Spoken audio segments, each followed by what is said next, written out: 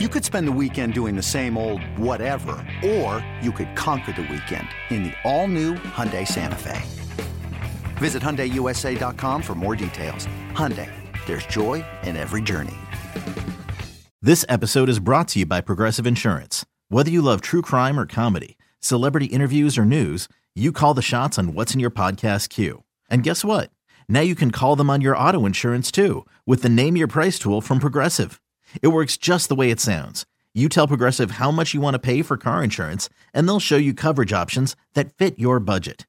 Get your quote today at Progressive.com to join the over 28 million drivers who trust Progressive. Progressive Casualty Insurance Company and Affiliates. Price and coverage match limited by state law. Early for Shane Stank, and they're not out of field goal range. Medgay is blocked. That's a live football. It's picked up Denzel Ward. They attempt a 60-yard field goal. Myles Garrett the block. 285 pounds. And he's just going to leap right over. Doesn't touch anybody. Perfectly legal. Gets his hands up and makes a play. Welcome back to You Better You Bet, brought to you by BetMGM with Nick Kostos and Ken Barkley on the BetQL network. The Greek Freak Spiro Ditas with the call on CBS. That was back on October 22nd, and the wild shootout in Indianapolis with the Browns and the Colts. Like Myles Garrett basically not like single-handedly winning the game because referees helped too. But Myles Garrett was a one-man wrecking crew in that game for the Browns. One of the reasons why he's the current favorite to be Defensive Player of the Year. We will get to that market coming up in just a second, but I want to remind our live audience that 20 minutes from now, we'll turn our attention to college football, be joined by ESPN college football analyst, our friend Rod Gilmore. Joey Knish will join us as well next hour, giving us college football and NFL bets for the weekend.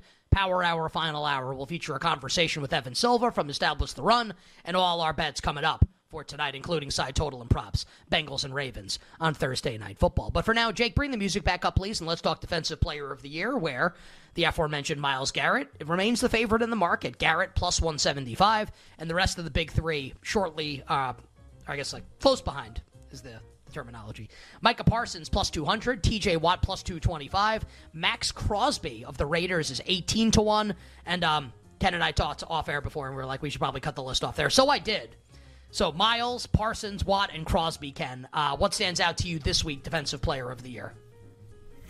Well, I mean, that they're all monsters, first of all. So the idea that like someone's coming out of nowhere and beating all of them seems extremely unlikely. These are, if you view them all together, even the top three guys, like they are not vulnerable favorites. Like these are all pro caliber players, former winners of the award in TJ Watt's case, and they're all having great seasons too. So like there isn't, like Jalen Carter, everybody loves him. He's also not doing a lot. So like if another rookie came along and was actually good, I actually think that could generate some momentum. And at the end of the year, you could have an interesting race.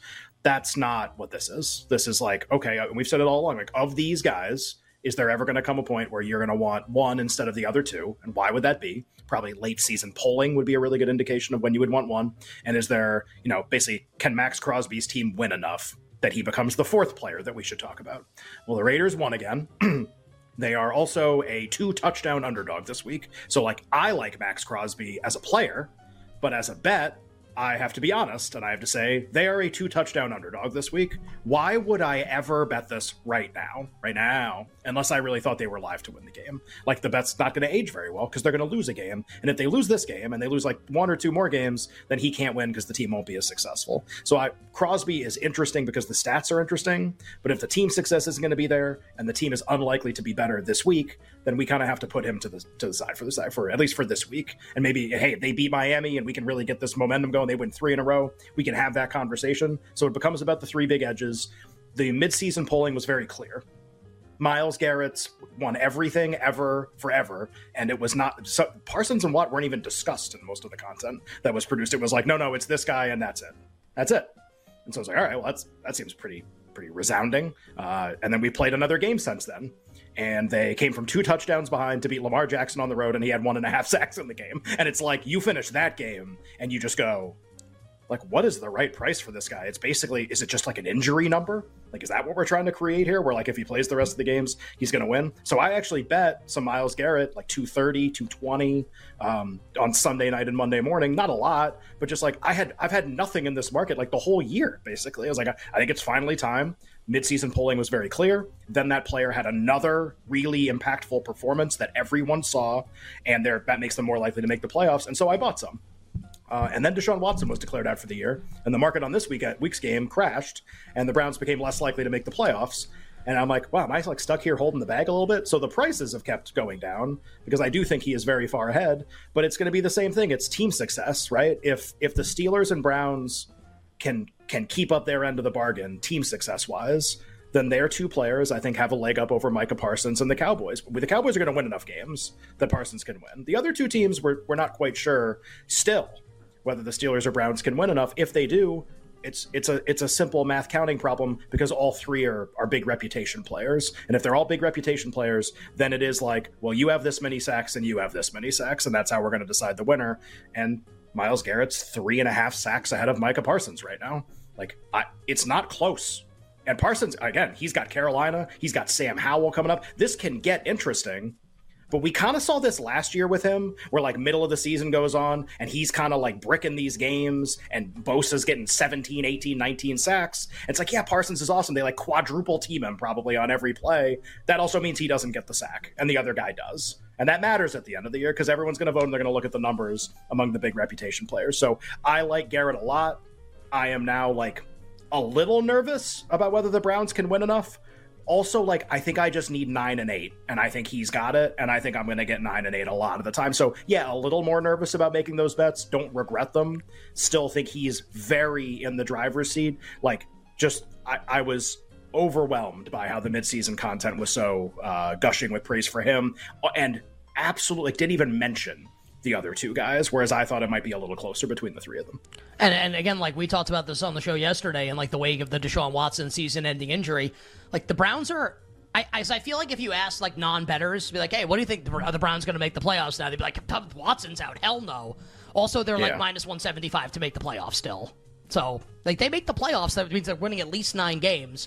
And I think Garrett's going to get a lot. Maybe Kevin Stefanski gets a lot of credit, too, if that's the case. And we can talk about that coming up with Coach of the Year in a little bit. Is there anything else to do here? Like, I can, like, manufacture questions to ask. Like, hey, like, if the Chiefs' defense is number one at the end of the year, like, what about Chris Jones? But I don't think we think, like, it's probably just these 4 guys. So, you had said earlier in the show, and it's Nick and Ken here on the Thursday. Rod Gilmore joins us in about 15 minutes here talking college football on You Better You Bet. We want to skip offensive and defensive rookie of the year this year with C.J. Stroud. Is that obviously, like... Yeah, just for this week at least. Like, I guess it's like, if we have to have a serious conversation about an offensive rookie of the year candidate winning NFL most valuable player, we probably don't need to discuss that player winning offensive rookie of the year because it's probably a fait accompli at this point. Not this week at least. Right. Not this week. Let's see how it goes against Kyler Murray and the Cardinals. And then Jalen Carter at minus 210 right now to win Defensive Rookie of the Year. The one price that I think is a little interesting, and we don't have to talk about it, just let's see how he plays this weekend, is Joey Porter Jr. for the Steelers, who's like starting to get like national recognition for like what he's doing. I don't know if he can win. Sure. Just like he's a name that like popped to me a little bit looking at the odds today. It's the shortest he's been. I would offer a comment on that, just like, you're right, and there's a couple other interesting names too. My problem is, like, the Eagles are in the standalone game of the century. Yep. So, like, Carter has 1 sack. What do you think they're going to spend the entire if he has 2 pressures, what do you think they're spending the entire telecast that 40 million people are watching, talking about? Like, even if Porter plays well, even if, Byron Young, or whatever his name is, the guy for the Rams, the defensive end, even if he plays really well, like, like Carter gets that opportunity this week. I want to get past this week before we talk about whether we want to beat him or not. I was wondering if is Yeast, is he he's not a rookie, second-year player for the Rams. He would be like my Rams rookie of choice if that were the case. Russ Yeast for the Los Angeles Rams. All right, so we'll skip offensive and defensive rookie of the year. We'll start coach of the year. We'll do comeback player a little later in the show, where DeMar Hamlin obviously remains the favorite. Ken, coach of the year, Dan Campbell, plus 150. D'Amico Ryans with Mike McDaniel on bye, obviously, last week, and they had lost, obviously, to the Chiefs prior to their bye. D'Amico Ryans has now assumed the second choice for NFL Coach of the Year. Ryans 3-1 at BetMGM. Mike McDaniel is 6-1. Kevin O'Connell, the Vikings have won 5 straight games without Justin Jefferson, a couple without Kirk Cousins, with Josh Dobbs in the saddle. Kevin O'Connell is at 10. Mike Tomlin of the 6-3 Steelers. They beat DTR this week. They're 7-3. Obviously, that's math. 6 plus 1 is 7. Tomlin, 16-1. Nick Sirianni, 18. Bob Saleh, I kind of feel like the ship's probably sailed there, but who knows? Saleh, 22. Pete Carroll, 22. And then just a couple names that I grabbed. Stefanski is 30.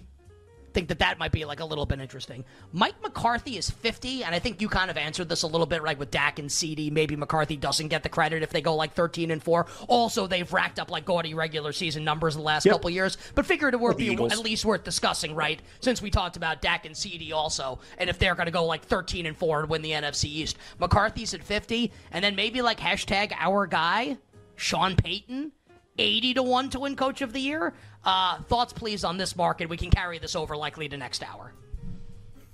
Yeah, it's in the first part of this segment. Maybe we do the rest in the next segment. Is there is not a vulnerable favorite here. So like, it's not that Dan Campbell's gonna win. That's not what I'm saying. We get to the end of the year and he doesn't win. Don't be like, Ken, you said he would win. I think there's still a few other coaches who could definitely win this award, and the Lions could lose a bunch of games. Just like if we're trying to project forward and we're trying to go with like likely records, likely narratives, and combine those two, and that's how voters are going to vote for this award. And then we also have all the midseason content that was produced about like how we feel about coaches where they are right now. Like the Campbell is this airtight, ironclad case. Like they're going to win the division for the first time in forever. They're going to make the playoffs. They're going to win 13 games on average. Like that's a 4-game improvement over last year. 4 is kind of the magic number for winning this award. They won 9 last year. If he gets to 13, this is a really tough case to go to try to pick somebody else. It's really unlikely that that's going to happen. So in the next, like in an hour from now, when we do this again, it can be like, this is how I'm going to phrase it. If Dan Campbell goes 12-5, who wins? Like that's because that's how this happens. If you're telling me he's 13-4, 14-3, I think they have 2 losses right now. 15-2 is not going to happen, but like 13-4, 14-3. If you tell me those are the 2 records, I'm not interested. Like, I don't think there's a discussion. That's my opinion. This is a really subjective conversation. I think 14-3, he's got it no matter what. I think 13-4, he's probably got it no matter what. 12-5 is a 3-game improvement. I think you start to have a nuanced conversation about what other narratives coaches are out there that have done really cool stuff. But like, everyone's already you read all the stuff midseason, everyone's lining up behind this. Winning the division for the first, like, this completes kind of like the couple year like quest that he's been on to restore the Lions, restore the Roar, all this stuff. You can be like, well, that's all like cliche garbage. Welcome to awards voting. Welcome to how this stuff works. This is really easy for everybody to understand. If they win 13, I think it's a wrap. I really do. And that's just in my opinion. So like, in order to bet this and feel like you're making good bets, you kind of have to think they're going to go 12-5. Like, to me, to make the bets in the market. So yeah, like, there are other interesting candidates. The prices on a lot of these guys, I think, are going to move around really rapidly in the next few weeks. They're going to I think there's a lot of reshuffling that could potentially happen. But if you like O'Connell, or you like Sean Payton, who I bet like 190-1 a couple weeks ago, if you like Ryans, if you like McDaniel, like any of these guys, Mike Tomlin even, it's like, all right, if they do this and Dan Campbell's 13-4, do I think they will? I don't think they do. So we'll do the rest of the conversation later. My favorite thing about that from Ken just now was the usage of hashtag cool stuff. Speaking of cool stuff, Rod Gilmore joins us to start next hour talking college football here. Hour number 3, Nick and Ken on a Thursday.